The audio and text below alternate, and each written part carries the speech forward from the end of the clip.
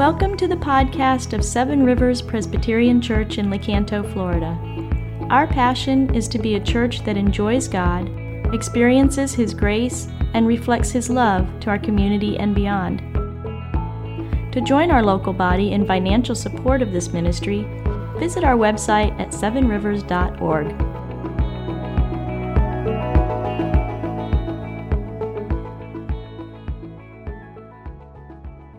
All right, we're going to talk about Genesis chapter 17 together. Genesis 17 is a linchpin, so that means if you have a Bible, you can turn to Genesis 17. It's a linchpin passage. It's vital to the understanding of the whole Bible. Do you know that this one passage is referred to 40 times in the Old Testament, 10 times in the book of Hebrews, 8 times in both the books of Romans and Galatians, 2 times by James.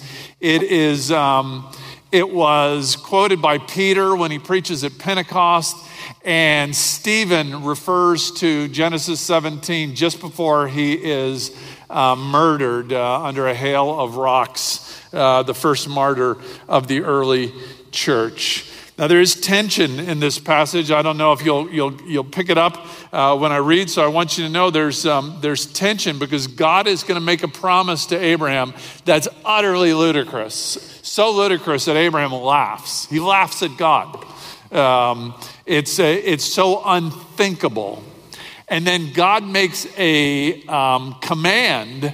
God gives direction for something that he wants Abraham to do in this passage that is so ludicrous that I promise you that Abraham and none of the males in his household laughed about it at all.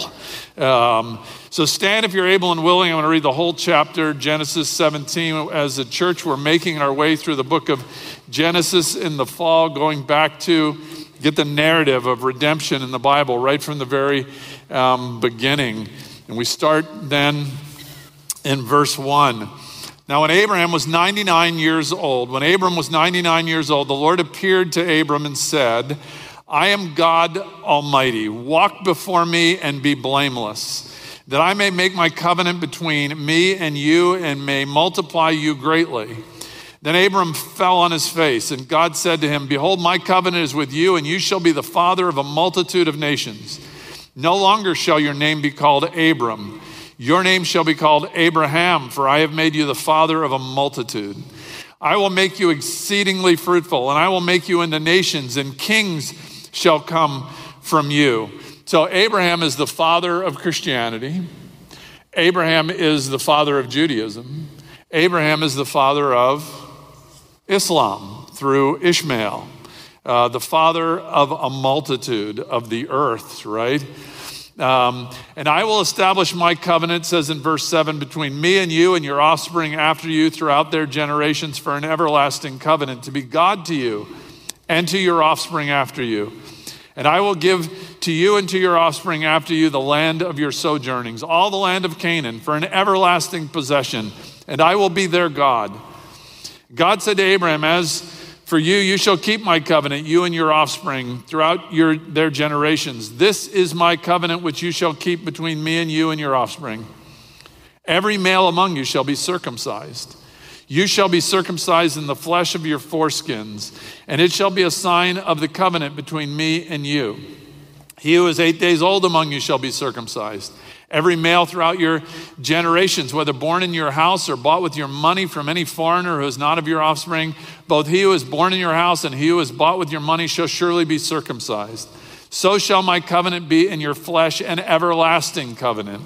Any uncircumcised male not circumcised in the flesh of his foreskin shall be cut off from his people. He has broken my covenant. Now God said to Abraham, As for Sarai, your wife, you shall not call her name Sarai, but Sarah shall be her name. I will bless her, and moreover, I will give you a son by her. I will bless her, and she shall become nations. Kings of people shall come from her. Then Abraham fell on his face and laughed and said to himself, Shall a child be born to a man who is 100 years old? Shall Sarah, who is 90 years old, bear a child? And Abraham said to God, Oh, that Abraham here realized God's made a big mistake in his mathematical calculations of age and childbearing possibilities. So Abraham's going to help God out here a little bit. There's another option besides a child through Sarah. He says, oh God, that Ishmael, the illegitimate son born to Abraham and Sarah's handmaid, oh, that Ishmael may live before you. And God said, no, Sarah, your wife, shall bear you a son, and you shall call his name Isaac. Isaac means laughter. Isn't that great? I will establish my covenant with you as an everlasting covenant for his offspring after you. As for Ishmael, I have heard you. Behold, I have blessed him and will make him fruitful and multiply him greatly. He shall father 12 princes, and I will make him into a great nation. But I will establish my covenant with Isaac, whom Sarah shall bear to you at this time next year. When he had finished talking with God, God went up from Abraham, and Abraham took Ishmael his son, and all those born in his house, or bought with his money, every male among the men of his household, and he circumcised the flesh of their foreskins that very day, as God had said to him. Abraham was 99 years old when he was circumcised in the flesh of his foreskin. Ishmael, his son, was 13 years old when he was circumcised.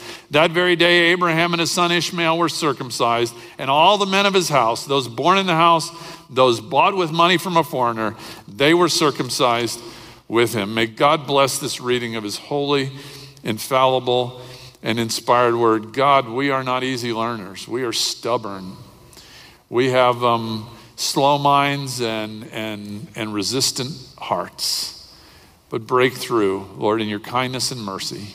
Teach us this morning, we pray. Amen. Be seated, please, if you would.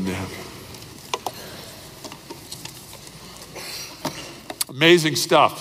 You know how old this is? This is over 4,000 years ago. This is 2,600 years before Muhammad. This is a good probably 1,500 years before Aristotle, Socrates, Plato, 2,000 years before them. I mean, this goes way, way back. It's a word of God for us. Listen, I want to ask this morning, have you ever felt stuck, hopeless, powerless?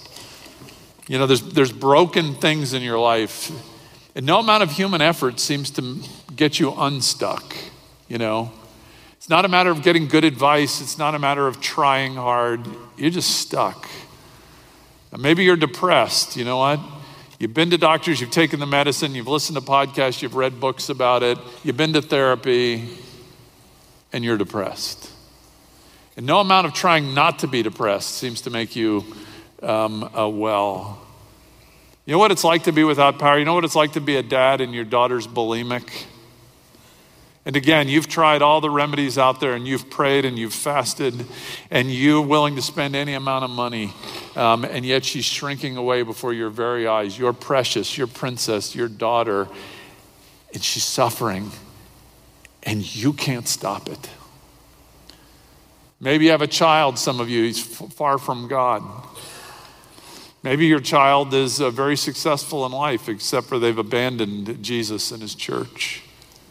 And you know, the more you sort of try to intervene, the worse it seems to get. They're not really that receptive to you bringing it up. You don't have any power. You know, maybe you have a child who's drug addicted. Maybe it's marriage, right? Maybe again, you've been to marriage counseling, you've read the books, you've tried to pursue your spouse, but for whatever reason it's not clicking. Or maybe you're not married at all. I don't know. Have you ever just been stuck? There may be someone in this room who everything you've ever wanted you have, but you're not happy. You're empty. Life's just dull for you. What do you do? I want you to see this morning that there was a man whose life was a mess. He was a Bedouin in the Persian Gulf thousands of years ago. He was from a pagan people. And when I say pagan people, I mean an idol-worshiping family. You know what that meant? That meant they burned little children to mollify the idols. Child sacrifice. That means they burned virgins to make sacrifices to the gods. They had many gods. They were a rough, harsh, pagan people. And God comes to him, and God says to him, Abram, I will be your God, and your offspring will belong to me forever. God absolutely steps into this man's stuck life. This is the God, who made everything. Just with his word, he made the universe. Have you seen these pictures from this new NASA telescope out in space? Scientists are like blown away. Scientists are saying, great, now everything I've written about the universe is not true. I've got to start over. The God, Abraham meets the God who made all that. And it didn't even break a sweat doing it. Abraham meets the one who could go to Lazarus's grave and his weeping sisters, his friends, the sisters of Lazarus, and the God who could say, Lazarus, come forth, and the dead man walked. The God who could, the Old Testament says, walk through a cemetery and call the dry bones to life again, right? This is who he meets. The God for stuck people. The God for powerless people. This is the God who is in the boat with the disciples in the Sea of Galilee when a hurricane sets on them and they're going to die. They're hardened fishermen, but they're scared out of their, knickers. And they wake up Jesus, and what does Jesus say? Hush, hush. And the winds and the waves, they obey him. What I want you to know this morning is whoever you are, wherever your life is, this is the God who'll get in the boat with you. And when he gets in the boat with you, there's nothing about your life that's stuck anymore. Have you made covenant with this God? This is rich Old Testament stuff that spills right into the New Testament, that spills right off the pages of the Bible, right into your life. Are you in a covenant relationship with the Creator God?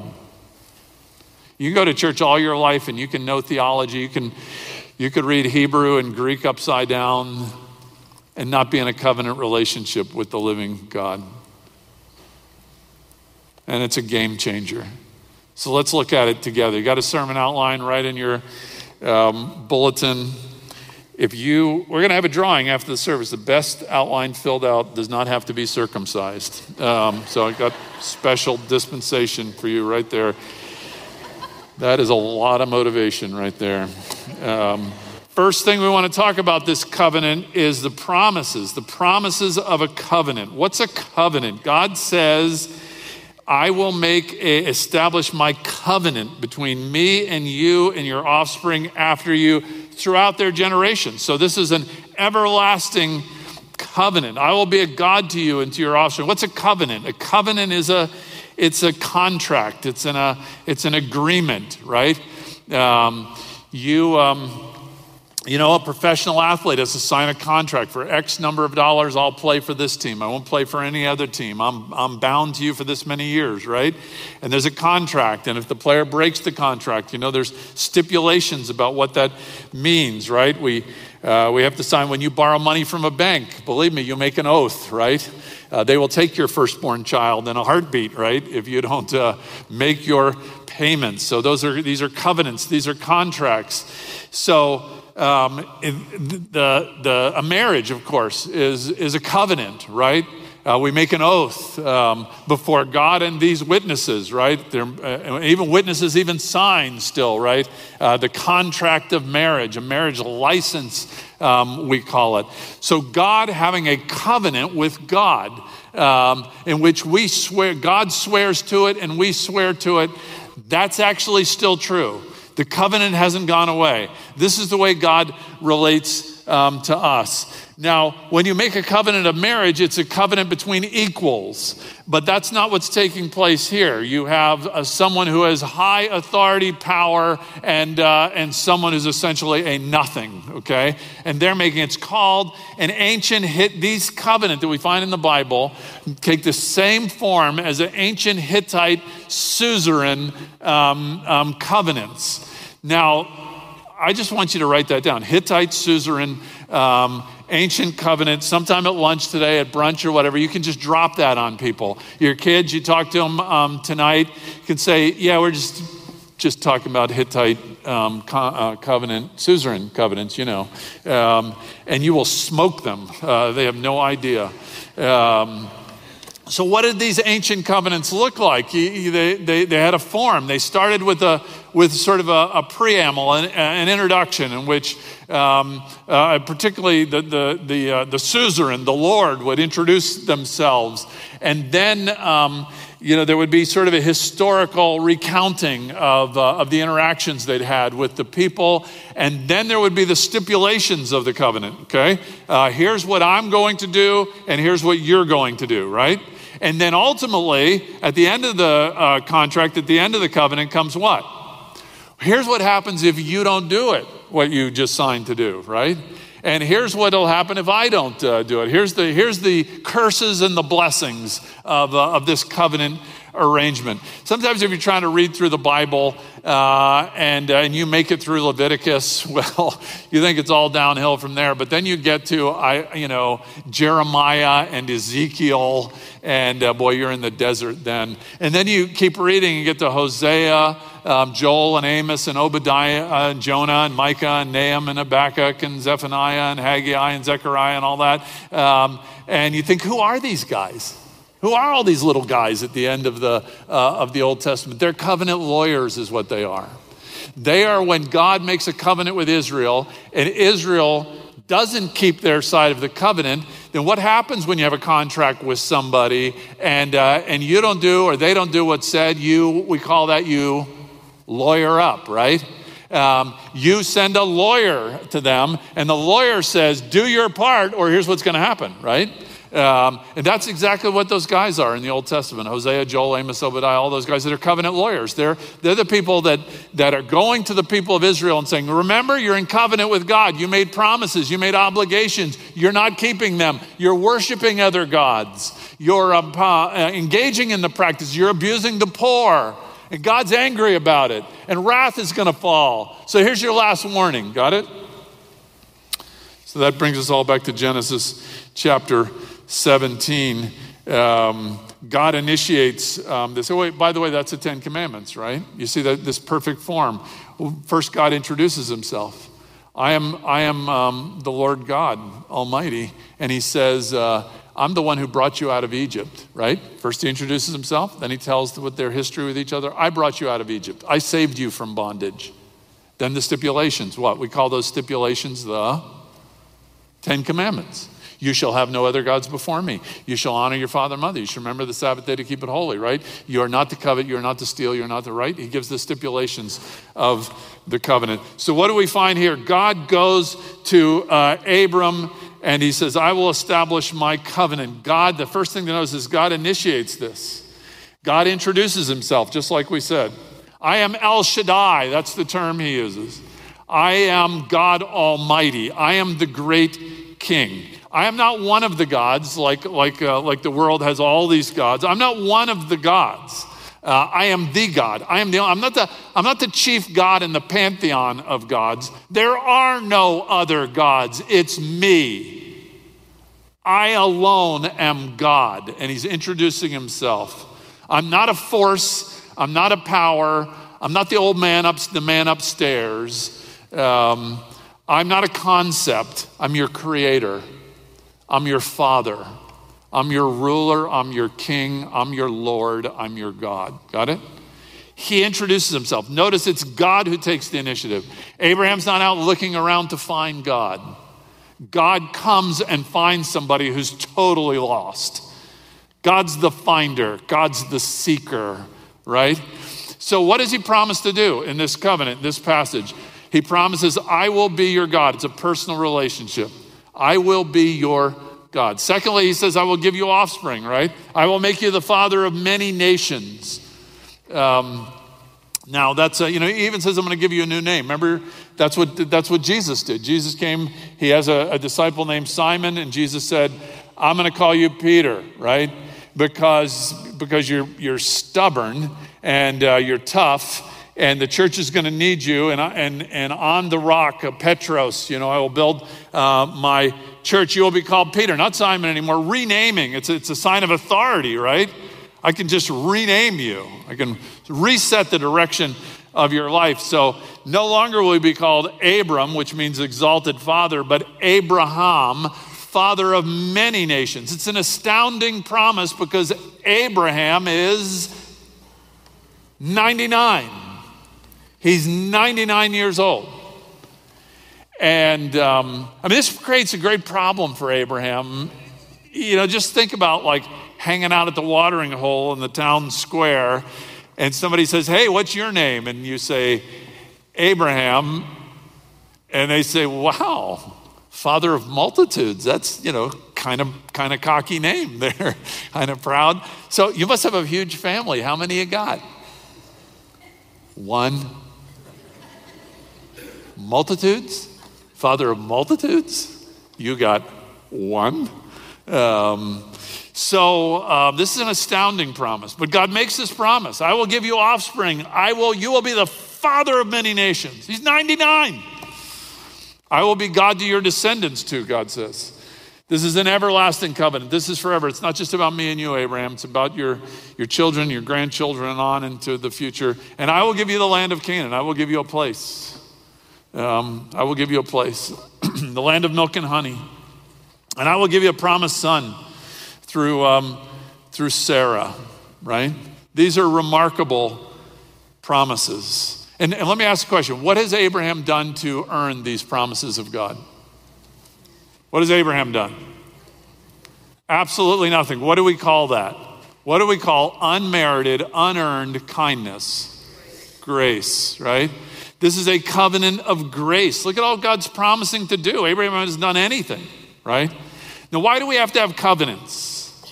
Why do we have to have covenants? Because we are fickle, right? We are fickle. We are feeling oriented. We have like we have friends. You're my friend. You're my BFF. And then 2 weeks later, I'll never talk to them again, right? Friends come and go. Sometimes we have rich friends when we're children, and then we go on, we go to college, we leave home, we never see them again. We do life with them intimately, but then, suddenly 40 years later, we realize that we've never seen them since, And sometimes we have friends for a period of life, they move, something changes, whatever, friends come and go. An idea of the permanence, we have to have a covenant is a legal document, right? Imagine having a friend in which you both sign a legal document that you will remain friends. And if you're not friends, then there's a punishment that falls on each person. Well, that's just not the way it works, right? But it is the way it works in something we call what? Marriage. And marriage is a covenant. It's a covenant relationship. It's why one of the reasons I can't stand it when people say of their spouse, he or she is my best friend. No, they're not. They're not your friend. Friendship is somewhat cheap, right? This is your one and only. You can have lots of friends. You have one spouse. That's all you have. One husband or one wife. And you are in covenant with them. You are in a legal binding covenant. You have committed yourself. One of the best things I'm able to do when I do premarital counseling is to tell a couple sitting before me, gosh, you guys are just oozing that you love each other. And you cannot imagine that there will be any breach in this great love. And yet I'm here to tell you that there's going to come a time in which you're going to wake up one morning and your spouse is not going to be awake, and you're just going to look over, and it's possible an expletive will come from your lips. And you will say, I have made the biggest mistake of my life. I am indentured forever. I am chained to that, right? And there's just a time where you say, I feel like the walls are closing in because I'm married to this person and I don't want to be married to this person. And why did I ever think that was a good idea? And we're a terrible match and we don't like the same things in life and conversation and everything. And it's not what I thought it was going to be. And not only that, there's a good chance I tell them that that'll happen on your honeymoon. And it's one of the best things. It's one of the things that couples have told me that they come back and they say, thank you so much for telling us that. So when we got on the plane to start our honeymoon and we had that moment, we didn't panic because you told us it was coming. And it's just part of it. Because in marriage, it's till death do us part, right? We link ourselves to another person, and sometimes there's it's not just bad hours and not just bad days. There can be bad years. But it's a covenant. God makes a covenant with us. So important to say. So, what's Abraham required to do? We said what God has committed himself to do. What about Abraham? Well, what does God say? It's in chapter 17, verse 1. Abraham's 99 years old. The Lord appeared to him. I will be God Almighty. You will walk before me and be blameless. There it is. Walk before me. This is a rich biblical metaphor. What did God do with Adam and Eve in the Garden of Eden? It says in the cool of the day, God came and walked with them. And then we get to Enoch. It says that Enoch walked with God and he was taken up. He was no more. One of the only people in the Bible we don't believe died. God just took him. He walked with God. Then we get to Noah in chapter 6 of Genesis. These are the generations of Noah. Noah was a righteous man, blameless in his generation. Noah what? He walked with God. It's intimate, isn't it? It means that we pursue God. We do life with God. We do life coram Deo, before the face of God. We have God's face. We seek God, we talk to God, we pray. We meet with God in the morning, we meet with him throughout the day, we meet with him in the evening, we say goodnight to him at night, we journey through with God, we sing to God. It's relational with God. See what I mean? There's a lot of people who would say, I believe in God. Well, good. I mean, that means you're not dumb. You believe the obvious, right? I believe in God, but it doesn't mean you're in covenant with him. Listen, I believe in George Washington. I believe he was the first president. I believed he lived right outside Washington, D.C. I believe he was a farmer and a general and had false teeth and all those things, I believe in George Washington, but I don't know him. I don't pray to him. I don't talk to him. If I did, you'd lock me up, right? So you can believe in someone and not walk with them. This is what God's talking about. Walk with me, right? Diane and I are enjoying the fruits of an empty nest these days by starting early in the morning walking. So we walk together, and we both feel this is really sweet for a marriage. Start the day connecting together. God says, here's the stipulations, Abraham, walk with me, be blameless, right? Be fully devoted, yield to me, obey me, worship me. And what does Abraham do? He falls on his face, right? When he meets God. God says, take direction, to be blameless. Take direction from me. I'm the boss. Be all in on his mission. You got it? But there's one more thing God asked, right? I mean, these are the hardest. Walk with me and be blameless. But there's one more thing he asked. He says, there's something else I want you to do, and I want you to do it today. I want you to be circumcised. You and all the males in your household. That's a big ask.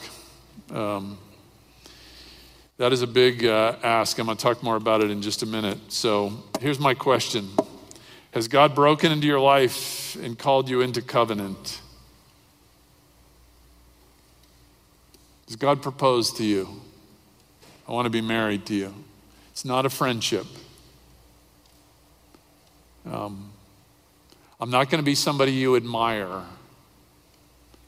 I'm not just some teacher or professor that you can learn from. It's a marriage. It's a covenant. It's a legally binding commitment. Have you heard God make that ask to you? I saw a video this week, a guy at a baseball game, I think it was a baseball game. He gets on his knees in the aisle before his girlfriend. I'm a little suspicious because he didn't have a shirt on, so I'm not sure how much he had consumed at that baseball game. But he takes a ring out of his pocket and he makes the ask at the baseball game, and the crowd begins to chant, and the girl says no. Boom.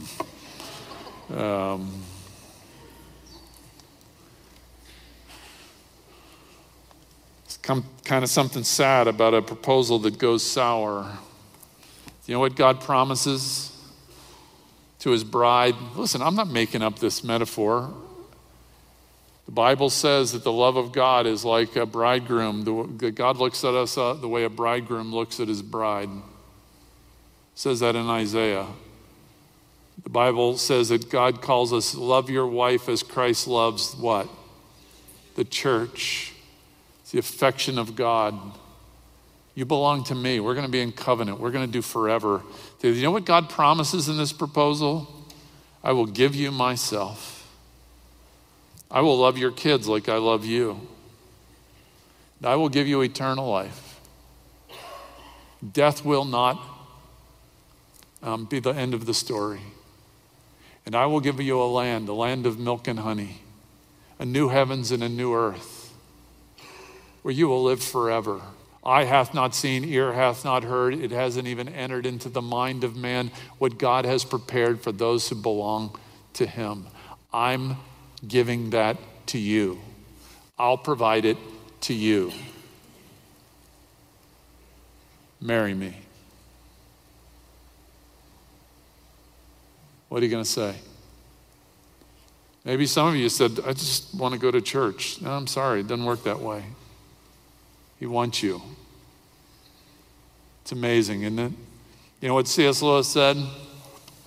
Human history is the long, terrible story of men trying to find something other than God which will make him happy. There's a lot of things you can marry. Not one of them will be a good spouse, except for the covenant-making, covenant-keeping God. You with me? Second now, let's talk about how you get into this. What's the oath? What's the oath? What's the sign? When a covenant was made, there was a signing, right? There was the taking of an oath. I do solemnly swear, right? So what was required for Abraham to do, to sign on? Circumcision, right? Circumcision. Circumcision was painful and bloody. It required the foreskin of the male sexual organ to be cut off with a flint stone.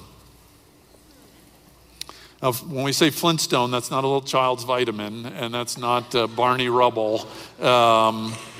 It was a pretty crude knife, right? This circumcision was practiced in many cultures. So this wouldn't have been an entirely foreign idea. Not every culture, but some cultures practiced this. It was a rite of passage between being a boy and being a man. But here God says, all males in your household, Abraham, and going forward, it would be every male child on the 8th day after birth. So why this strange rite of circumcision? Well, here's a number of reasons. One, it's irreversible. The covenant is permanent. If you get circumcised, you're circumcised. There's no changing that. It's permanent, right? Secondly, it's bloody, right? Without the shedding of blood, there is no forgiveness of sins. Sin and responsibility for the rebellion of Adam is passed down from Adam to his offspring, from generation to a generation. There's going to have to be a shedding of blood for the forgiveness of sin. Third, it's symbolic, right?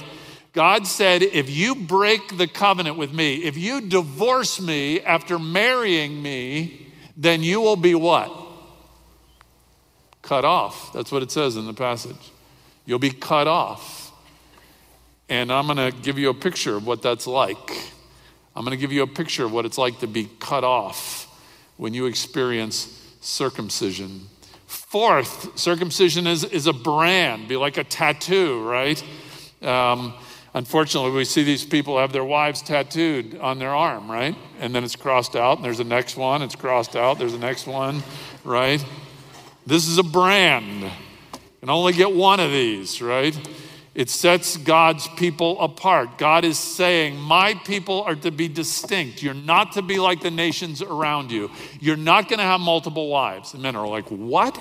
Everyone else does it. The whole world does it. You're not going to do it because you're distinct.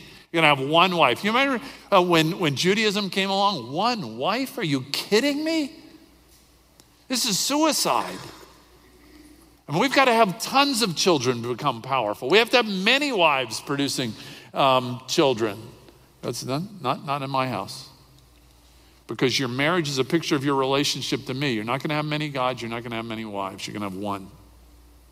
You're not going to be like everyone else. And the circumcision sets them apart. And last of all, it's a test, right? Is Abraham all in or not? This is a really good test, right? And what does verse 23 of chapter 17 said? It says that the men of Abraham's house, Abraham and his son and all the men, they circumcised the flesh of their foreskins, what? That very day. Instant. Their obedience was instant. Let me just say a word about this. Why is a male child circumcised on the 8th day of their life? Why are children baptized as infants? How can a parent decide for the child? It's the very thing God wants. He wants parents to raise their children to know God, love God, respect God, and serve God. Some people say, I'm not going to impose my values on my child. It's up for them to decide. Oh, what bunch of baloney, right? You're going to let your child decide? Do you realize that children will eat marshmallows as their main meal? Meal after meal, right? No, you say, you're not going to eat marshmallows. I'm going to stuff a kale salad down your throat, right? It's I'm going to give you vegetables, and I'm going to give you fruit, and I'm going to give you protein. I don't care whether you like it or not, right? Because you're going to impose your values. You're going to impose these things on your child. I'm not going to school. I'm just going to play video games today. Get your butt in the car, right? That's the way it works. That's your parent. That's your job, right? Spiritual truth isn't a matter of personal taste, but objective reality. You grow up in a high-rise apartment, you have a little child, you go out on the balcony, the child says, I just want to jump off. I just feel it. That's my value. What are you going to say? There's this thing called gravity. You jump off, it's the end of your life, right? It doesn't matter what you feel or what you want to be true. There is truth in this world. There is objective truth. Jump from the 20th floor and your history, right? It's objective truth. It doesn't matter whether you feel like you can fly or not, right? And so we teach our children the truth. It's why God made us a parent. I will be God to you and your children after you. This is the singular most purpose of a parent's life. It's to pass the baton of faith to your children, right? And grandparents and great-grandparents in this room, may this be the prayer on your lips every day. One of the things that I want to say to the North American church, who gets elected in our country to public office matters. So be a good citizen, inform yourself, and cast a good vote and participate. It matters, but it doesn't even come close to mattering like praying with your children on the way to school. Like getting in their bed at night with the Jesus Storybook Bible and reading them the Bible as they fall asleep at night and cuddling with your children and sitting at the dinner table and discussing the faith and world. What does it mean that these women in Iran are taking off their head coverings? What does that mean? What would the Bible say about that? What would Christianity say about that? So you discuss every issue of life through the filter of Scripture with your children. That's what matters. That's what we should be excited about and passionate about. Not who's going to be the agriculture commissioner of the state of Florida, right? That's our highest calling. Recently, I got to quiz my grandchildren in Texas. My son-in-law and daughter called up and and said, will you help catechize the children for communion, to be admitted to communion at their church? And so we Zoomed for a number of weeks, and I got to teach my 2 oldest grandchildren in Texas, and then a week or 2 ago gave them their final exam. And my daughter wrote me a text and said, I just can't thank you enough for doing this. And I thought, honestly, sweetheart, I think it was maybe the greatest day of my life. So, got to say something else. How did God sign the covenant? This is really the end of the sermon. How did God sign the covenant? So it's back in chapter 15. I didn't read it. But you know how God signed the covenant? Abraham goes to God and he says, we're in this together. You said I'm going to be a father of many, and I don't have any kids. And I'm too old to have kids. So you made a promise and you didn't keep it. I need to know, God. Why should I keep trusting you? And God enacts an ancient covenant ritual. He takes a number of animals and he has Abraham gather them up. I mean, like a heifer and like a goat and like, different birds, and cut them in half. Bloody, it's very bloody. And he makes like a pathway, an aisle. And this is an ancient way of making a covenant in the world.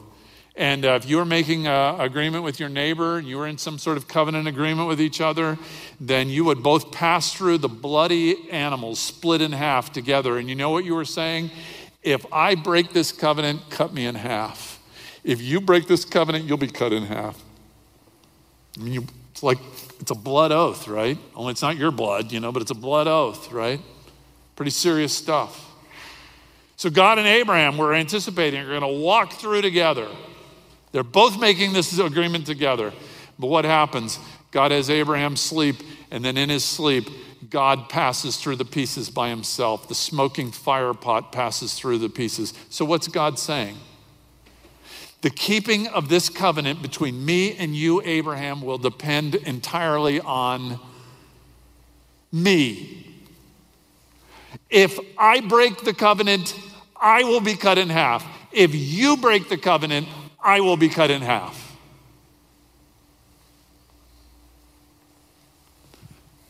That's what God does.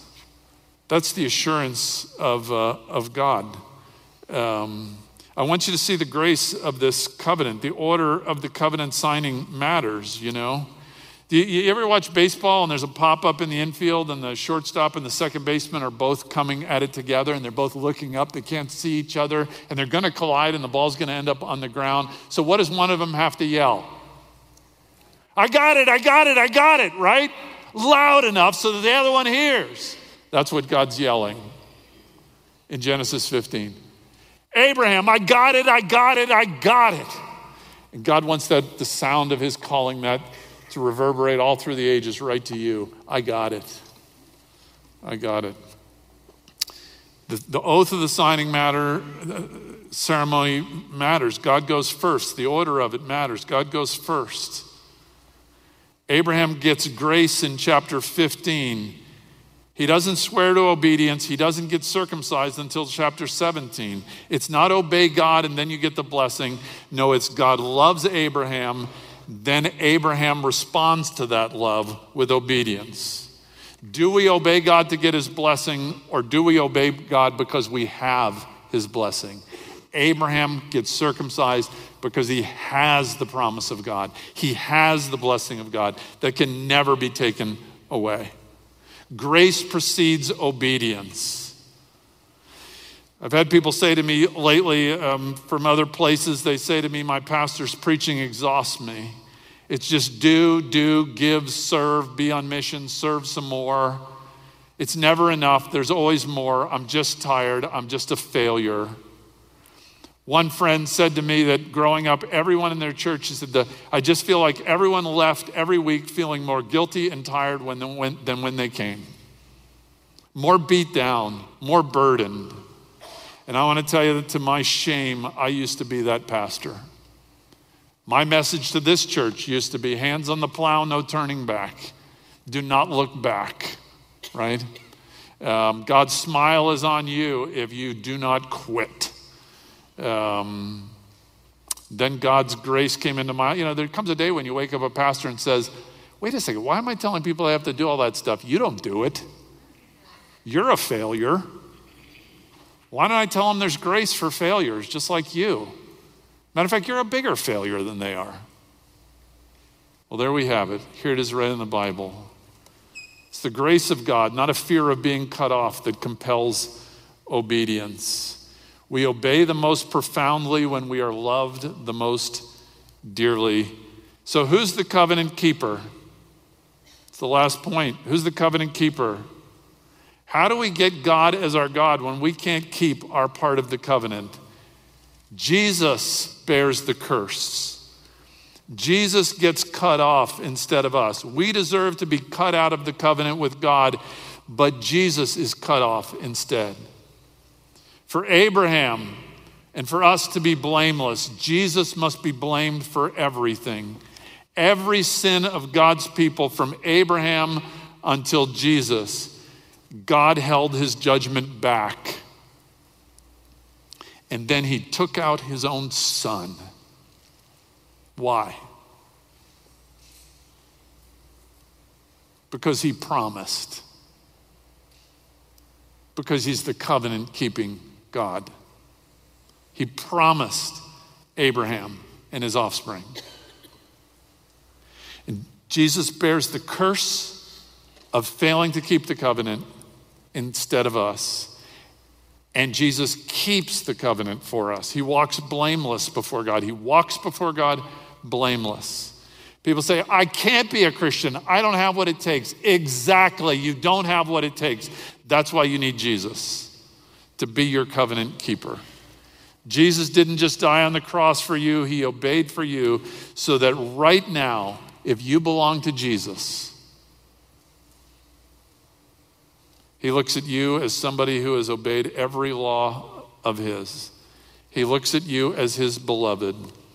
So friends, in your weakness, if you are stuck, if you have a child who's struggling and you can't fix it, if you have a marriage that's struggling and you can't fix it, I want you to hear this morning the covenant-keeping God say, I got it.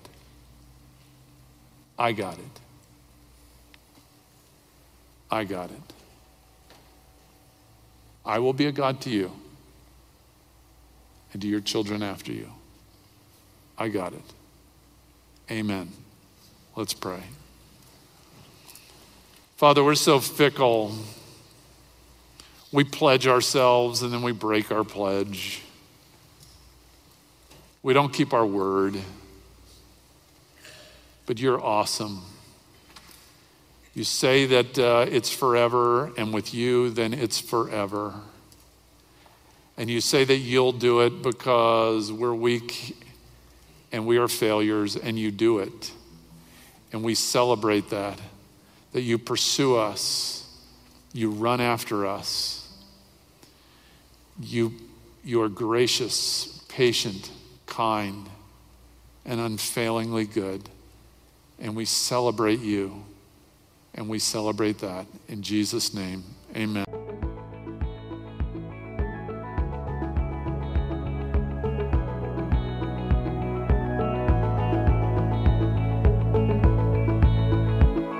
Thank you for listening to our podcast.